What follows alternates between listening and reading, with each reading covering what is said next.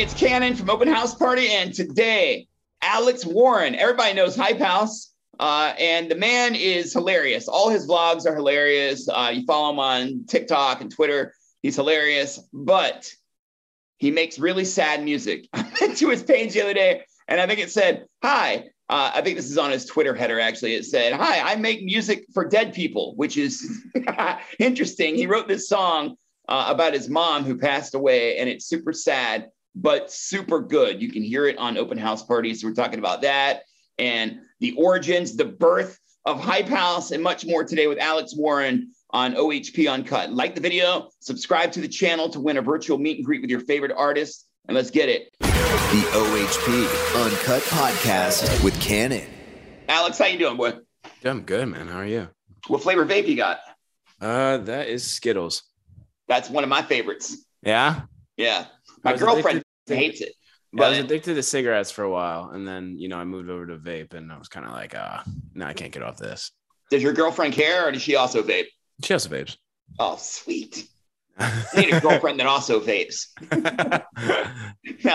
She's like, fuck you. I need a boyfriend that doesn't vape. Dude, yeah. Thanks for joining me. I'm a fan of your content. I have been for a while, man. And now I'm a fan of your music. So thanks for taking a little time. Thank you. I appreciate it. I do want to focus mostly on your music today and your podcast that you got. But let's talk about your story for a little bit for people that are like new to you, don't know Hype House, don't know your story. I mean, it was different for you just a couple years ago. Where were you? And then talk a little bit about like how you founded Hype House and what it means to you and why the content is so good, how it's changed your life. Yeah, I mean, I don't know. I've had a pretty weird childhood. Obviously, my dad passed when I was young. Mom, abusive alcoholic. I was homeless at 18, like right when I turned 18, and I was only allowed to take the things that I owned. So the things that I owned was a camera and my phone. Those are the two things I bought myself. Everything else, not a mattress, not clothes, none of it.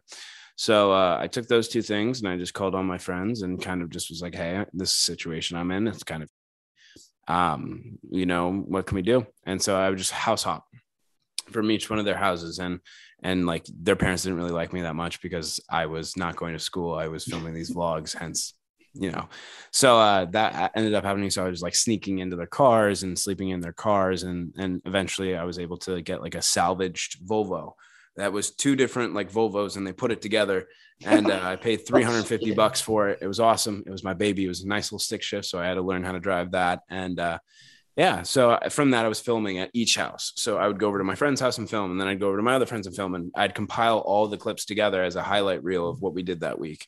And eventually it started getting traction, and, I got to a pretty good place, and then I bought an apartment. And when I lived in that apartment, I moved all of my friends who had helped me when I was homeless and lived with them. And to this day, I still live with them, which is awesome. And it was crazy. So Thomas, who I met because he was driving down to San Diego to hang out with his girlfriend lived in San Diego. And we ended up running into each other on we were talking on social media. And he would tell me about this idea that he had. And I was like, that's crazy. That's an awesome idea. Like, we should totally do it. And like 2 weeks later, he's like, hey, you still want to do it? Like, I found a house. And I was like, yeah. And, we had no intentions of like creating one of the biggest content groups in the world at the moment. We just wanted to all live together. Like, that was the whole goal. And then, so we were about to do a photo shoot, and I was like, oh, let's do this photo shoot. Let's, Thomas put together the photo shoot, and I was like, oh, let's create a name. And so back and forth, I was like, Hype House.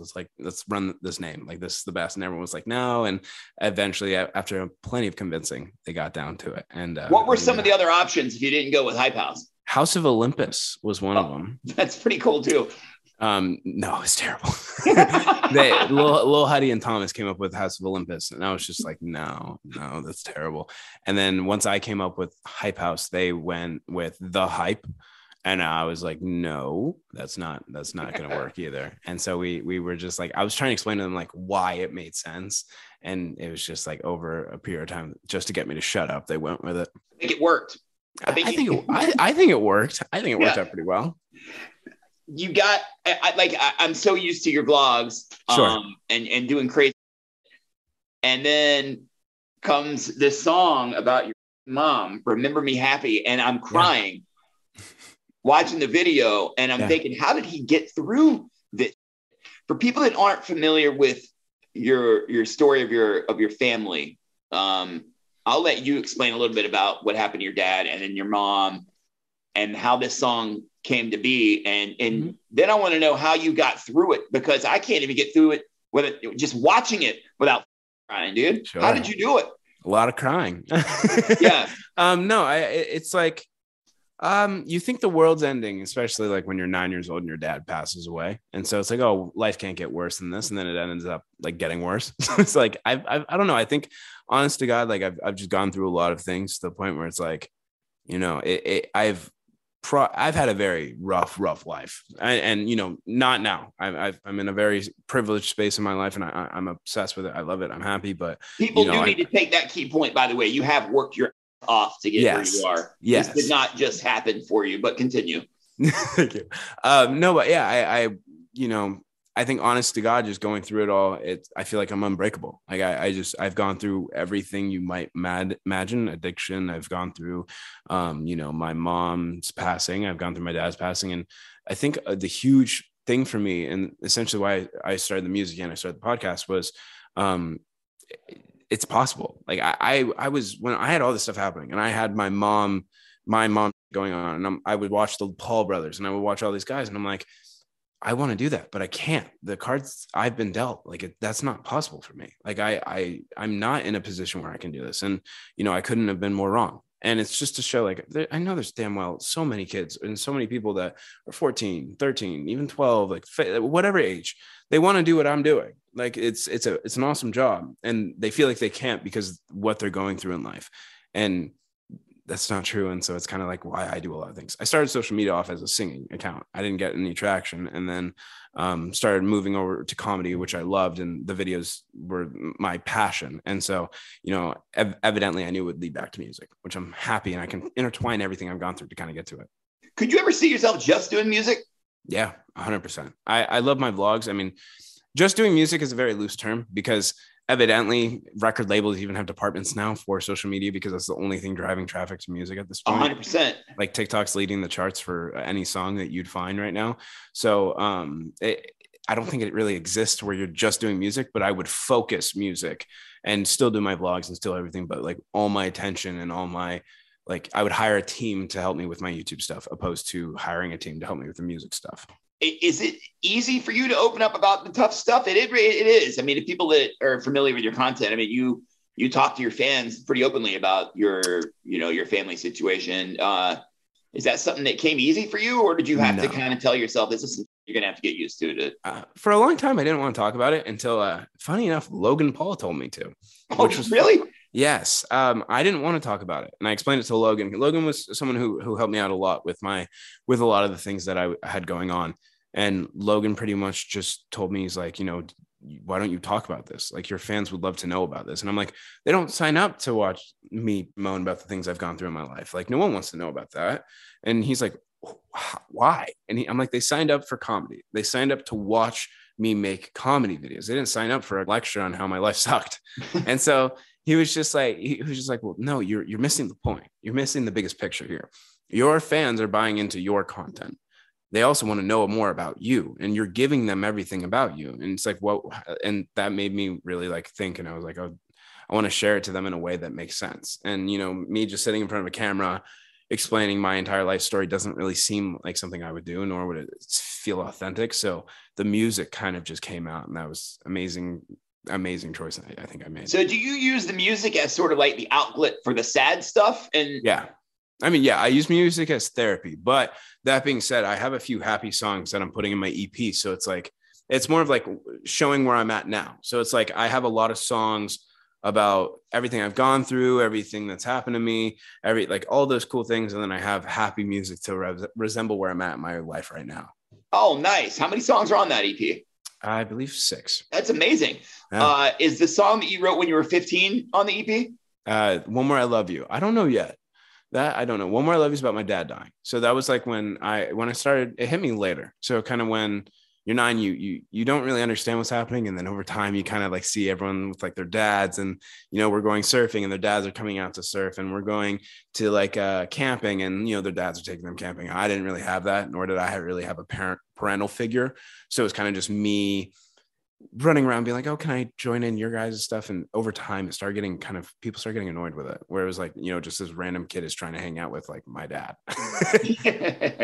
How hard is it to pick actors to play your parents who have passed in videos? And the same person plays your dad in that video as in the new video, right? Yeah, the dad was a little different. I think because when we did the whole dad and mom thing, the Remember Me Happy, the dad was new, but the mom was the same.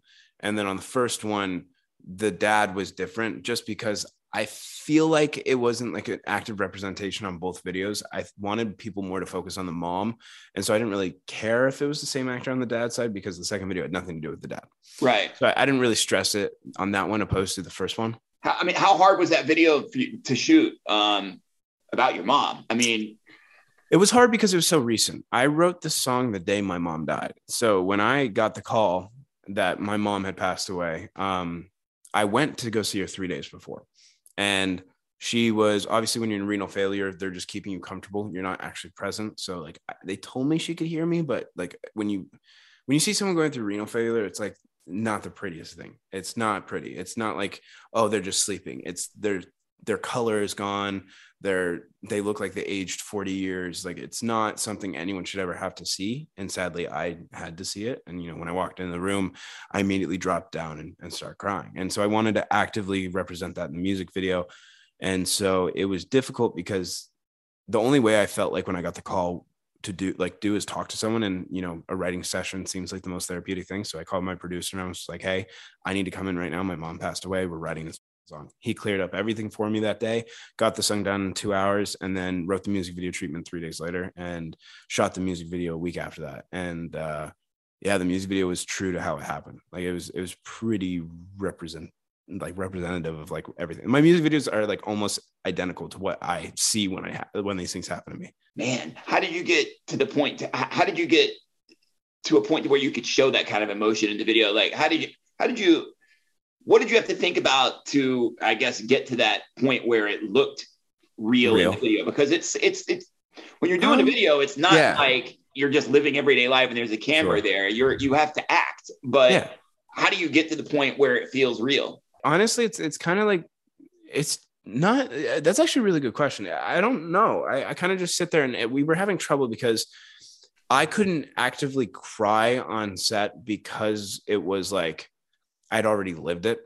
And so for me, it was like, oh, they were just like, oh, think of your mom. And I'm like, well, no, I am. But the thing is, I already lived this. Like I already went. Were they trying to give you tips on how to get emotional? Yeah. And that's an awkward thing. Well, no, it's more because I direct them as well. Like I direct them with my friend Jake. And so I'm co-directing while he's the main director, and he's like trying to help me through it, because it's like, there's an active, like I know exactly how I want it to look.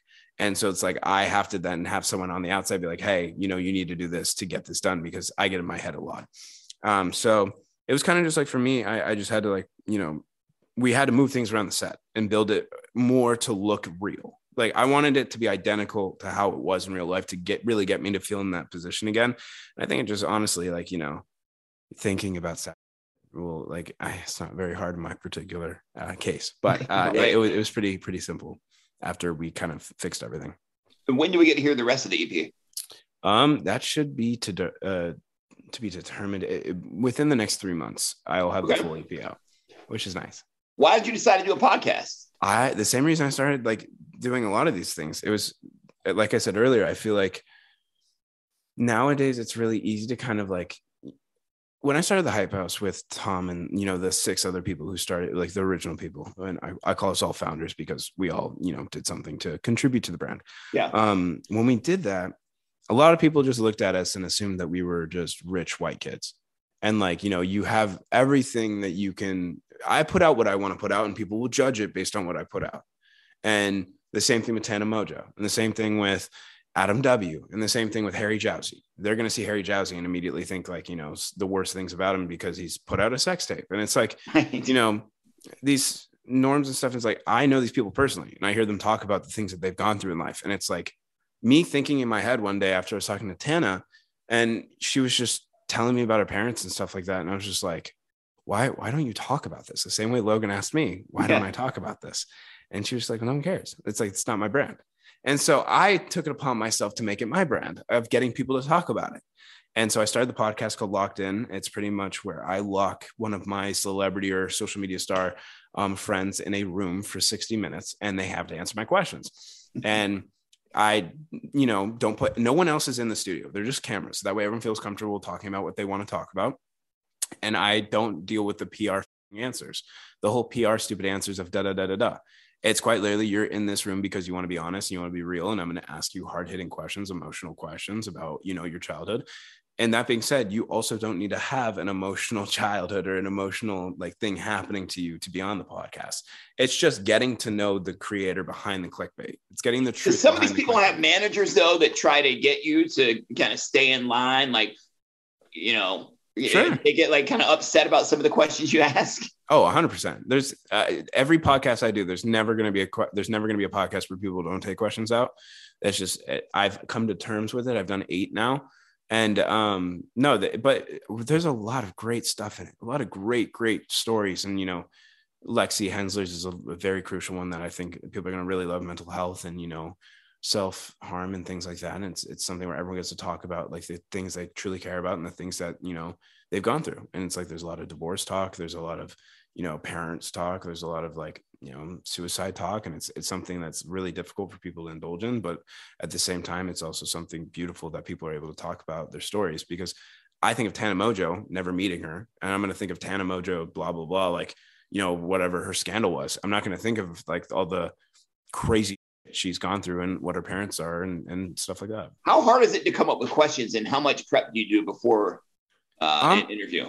It's not too difficult. I think honestly, we have a whole dossier. I have a whole team that will come up with a dossier for me, which is roughly about 5 pages long of everything, their parents, where they're born, normal dossiers that you would get from an investigation. And I usually don't stay on it. I don't really look at it much, which kind of sucks. But at the same time, I write down 10 questions based on those information that I've gotten from all these things, and also what my knowledge is of these people. And I ask them these 10 questions, and from these questions, other things divert into it. And it's kind of like a whole mental game where it's I'm going to ask you a question. You're going to give me some bullshit answer. And then I go in deeper and deeper until I get the real answer. And then we talk about it. Was part of deciding to do it watching other podcasts and thinking, God, they suck so bad, I could do this so much better? No, it's not that. Because at the end of the day, there's still plenty of podcasts that are better than mine. I just truly, for me, was kind of I've been on several podcasts to the point where it's at first I thought oh, I can't talk for this long. I won't come up with questions. And I've done so many podcasts, and people you've definitely, you took over that podcast. You did a lot of the talking, and you have such great answers for things, and you're a really good interviewer. And I was just well, I would do one, but I don't know what to do. Everyone does the same thing. It's you sit down, you talk with people. That's a podcast. How does mine different? Yeah. And it's so we came up with Locked In. And where can people see it? People can see it on Spotify, where you can watch they actually have video options now on Spotify, which is so cool. Yeah. So you can watch it on video and audio on Spotify, or you can watch the video on YouTube. I've seen a couple, man. You're doing a good job, man. You really, Thanks, man. Your content's super good. It always has been with Hype House, and it continues to develop. And I'm going to play your song on the radio. I don't know if you care, but I care. We're going to play Remember Me Happy, because we've got so many fans that listen that are fans of you and your content. I think that they'll appreciate us playing the song. So I love it. Thank you so much. Let's do it, man. Hey, thank you for your time, Alex. Really appreciate you. Thank you for having me. The OHP Uncut Podcast with Cannon.